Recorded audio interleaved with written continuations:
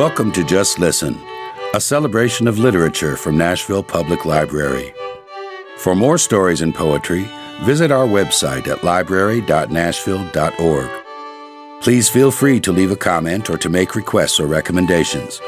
And now, for today's selection. The Invalid's Story is a raucous story by Mark Twain about a case of mistaken identities and is a testament to how olfactory images can truly color a piece of literature. The story is considered by many critics to have no literary value.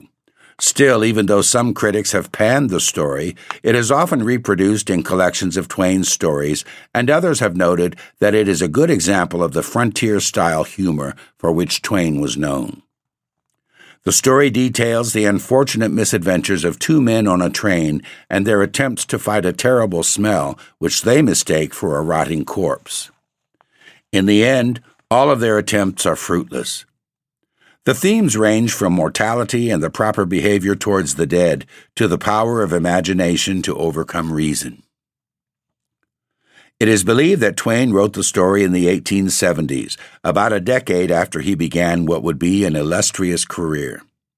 First published in The Stolen White Elephant, etc. in London in 1882, the story can be found in the Signet Classic Book of Mark Twain's short stories, published in 1985. An Invalid's Story by Mark Twain. We begin. I seem 60 and married, but these effects are due to my condition and sufferings, for I am a bachelor and only 41. It will be hard for you to believe that I, who am now but a shadow, was a hale, hearty man 2 years ago, a man of iron, a very athlete. Yet such is the simple truth. But stranger still than this fact is the way in which I lost my health. I lost it through helping to take care of a box of guns on a 200-mile railway journey one winter's night. It is the actual truth, and I will tell you about it.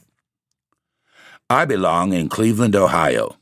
One winter's night 2 years ago, I reached home just after dark in a driving snowstorm, and the first thing I heard when I entered the house was that my dearest boyhood friend and schoolmate, John B. Hackett, had died the day before, and that his last utterance had been a desire that I would take his remains home to his poor old father and mother in Wisconsin. I was greatly shocked and grieved, but there was no time to waste in emotions. I must start at once. I took the card marked Deacon Levi Hackett, Bethlehem, Wisconsin, and hurried off through the whistling storm to the railway station. Arrived there, I found the long white pine box which had been described to me. I fastened the card to it with some tacks, saw it put safely aboard the express car, and then ran into the eating room to provide myself with a sandwich and some cigars. When I returned presently, there was my coffin box back again, apparently, and a young fellow examining around it with a card in his hands, and some tacks and a hammer. I was astonished and puzzled. He began to nail on his card, and I rushed out to the express car, in a good deal of a state of mind, to ask for an explanation. But no, there was my box, all right, in the express car. It hadn't been disturbed. The fact is that without my suspecting it, a prodigious mistake had been made. I was carrying off a box of guns which that young fellow had come to the station to ship to a rifle company in Peoria, Illinois, and he had got my corpse. Just then the conductor sang out, "All aboard!" and I jumped into the express car and got a comfortable seat on a bale of buckets. The expressman was there, hard at work, a plain man of 50, with a simple, honest, good-natured face and a breezy, practical heartiness in his general style. As the train moved off, a stranger skipped into the car and set a package of peculiarly mature and capable Limburger cheese on one end of my coffin box. I mean my box of guns. That is to say, I know now that it was Limburger cheese, but at that time I had never heard of the article in my life, and of course was wholly ignorant of its character. Well, we sped through the wild night, the bitter storm raged on, a cheerless misery stole over me, my heart went down, down, down. The old expressman made a brisk remark or two about the tempest and the Arctic weather, slammed his sliding doors to, and bolted them, closing his window down tight, and then went bustling around here and there and yonder, setting things to rights, and all the time contentedly humming Sweet By and By in a low tone and flatting a good deal. Presently I began to detect a most evil and searching odor stealing about on the frozen air. This depressed my spirits still more, because of course I attributed it to my poor departed friend. There was something infinitely saddening about his calling himself to my remembrance in this dumb, pathetic way, so it was hard to keep the tears back. Moreover, it distressed me on account of the old expressman who, I was afraid, might notice it. However, he went humming tranquilly on and gave no sign, and for this I was grateful. Grateful, yes, but still uneasy. And soon I began to feel more and more uneasy every minute. For every minute that went by, that odor thickened up the more, and got to be more and more gamey and hard to stand. Presently, having got things arranged to his satisfaction, the expressman got some wood and made up a tremendous fire in his stove. This distressed me more than I can tell, for I could not but feel that it was a mistake. I was sure that the effect would be deleterious upon my poor departed friend. Thompson, the expressman's name was Thompson, as I found out in the course of the night, now went poking around his car, stopping up whatever stray cracks he could find, remarking that it didn't make any difference what kind of a night it was outside, he calculated to make us comfortable anyway. I said nothing, but I believed he was not choosing the right way. Meantime, he was humming to himself just as before, and meantime, too, the stove was getting hotter and hotter, and the place closer and closer. I felt myself growing pale and qualmish, but grieved in silence and said nothing. Soon I noticed that the Sweet By and By was gradually fading out. Next it ceased altogether, and there was an ominous stillness. After a few moments, Thompson said, "Phew! I reckon it ain't no cinnamon I've loaded up this year's stove with." He gasped once or twice, then moved toward the gun box, stood over that Limburger cheese part of a moment, then came back and sat down near me, looking a good deal impressed. After a contemplative pause, he said, indicating to the box with a gesture, "Friend of yourn?" "Yes," I said with a sigh. "He's pretty ripe, ain't he?" Nothing further was said for perhaps a couple of minutes, each being busy with his own thoughts. Then Thompson said in a low, awed voice, "Sometimes it's uncertain whether they're really gone or not. Seem gone, body warm, joints limber, and so, although you think they're gone, you don't really know. I've had cases in my car. It's perfectly awful because you don't know what minute they'll rise up and look at you." Then after a pause and slightly lifting his elbows toward the box, "But he ain't in no trance. No, sir. I go bail for him." We sat some time in meditative silence, listening to the wind and the roar of the train. Then Thompson said, with a good deal of feeling, Well, we've all got to go. They ain't no getting around it. Man that is born of woman is a few days and far between, as Scripture says. Yes, you look at it any way you want to. It's awful solemn and curious. They ain't nobody can get around it. All's got to go. Just everybody, as you may say. One day you're hearty and strong." Here he scrambled to his feet and broke a pane and stretched his nose out at it a moment or two, then sat down again while I struggled up and thrust my nose out at the same place, and this we kept on doing every now and then. "And next day he's cut down like the grass, and the places which knowed him then knows him no more forever, as Scripture says. Yes, indeedy, it's awful solemn and curious, but we've all got to go, one time or another. They ain't no getting around it." There was another long pause. Then, "What did he die of?" I said I didn't know. "How long had he been dead?" It seemed judicious to enlarge the facts to fit the probabilities, so I said, 2 or 3 days. But it did no good, for Thompson received it with an injured look, which plainly said, 2 or 3 years, you mean?" Then he went right along, placidly ignoring my statement, and gave his views at considerable length upon the unwisdom of putting off burials too long. Then he lounged off toward the box, stood a moment, then came back on a sharp trot, and visited the broken pane, observing, "'Twould have been a dumb sight better all around if they'd started him along last summer." Thompson sat down and buried his face in his red silk handkerchief and began to slowly sway and rock his body like one who was doing his best to endure the almost unendurable. By this time the fragrance, if you may call it fragrance, was just about suffocating, as near as you can come at it. Thompson's face was turning gray. I knew mine hadn't any color left in it.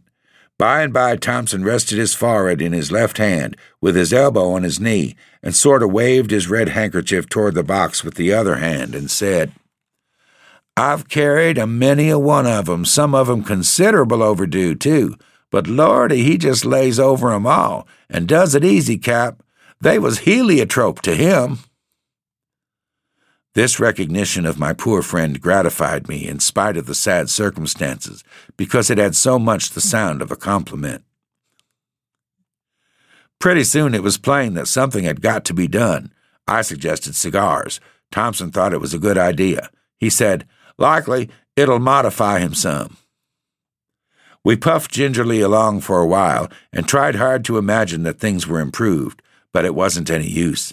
Before very long, and without any consultation, both cigars were quietly dropped from our nerveless fingers at the same moment. Thompson said with a sigh, "No, Cap, it don't modify him worth a cent. Fact is, it makes him worse, 'cause it appears to stir up his ambition. What do you reckon we better do now?" I was not able to suggest anything, indeed. I had to be swallowing and swallowing all the time, and did not like to trust myself to speak. Thompson fell to maundering in a desultory and low-spirited way about the miserable experiences of this night, and he got to referring to my poor friend by various titles, sometimes military ones, sometimes civil ones, and I noticed that as fast as my poor friend's effectiveness grew, Thompson promoted him accordingly, giving him a bigger title.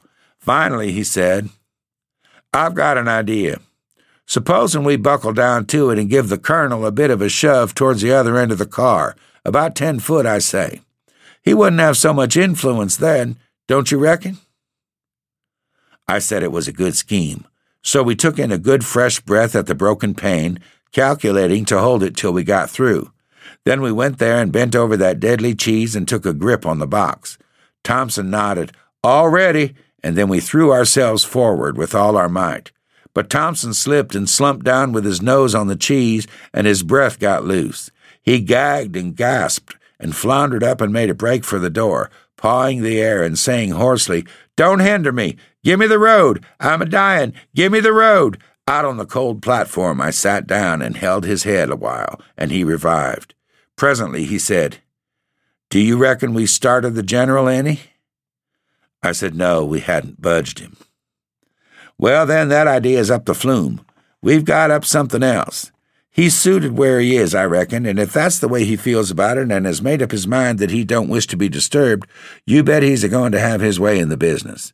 Yes, better leave him right where he is, long as he wants it so, because he holds all the trumps, don't you know, and so it stands to reason that the man that lays out to alter his plans for him is going to get left." But we couldn't stay out there in that mad storm. We should have frozen to death. So we went in again and shut the door, and began to suffer once more and take turns at the break in the window. By and by, as we were starting away from a station where we had stopped a moment, Thompson pranced in cheerily and exclaimed, "We're all right now. I reckon we've got the Commodore this time. I judge I've got the stuff here that'll take the tuck out of him." It was carbolic acid. He had a carboy of it. He sprinkled it all around everywhere. In fact, he drenched everything with it, rifle box, cheese, and all. Then we sat down, feeling pretty hopeful, but it wasn't for long. You see, the two perfumes began to mix, and then, well, pretty soon we made a break for the door, and out there Thompson swabbed his face with his bandana and said in a kind of disheartened way, "It ain't no use. We can't buck agin him. He just utilizes everything we put up to modify him with and gives it his own flavor and plays it back on us. Why, Cap, don't you know, it's as much as 100 times worse in there now than it was when we first got a-going.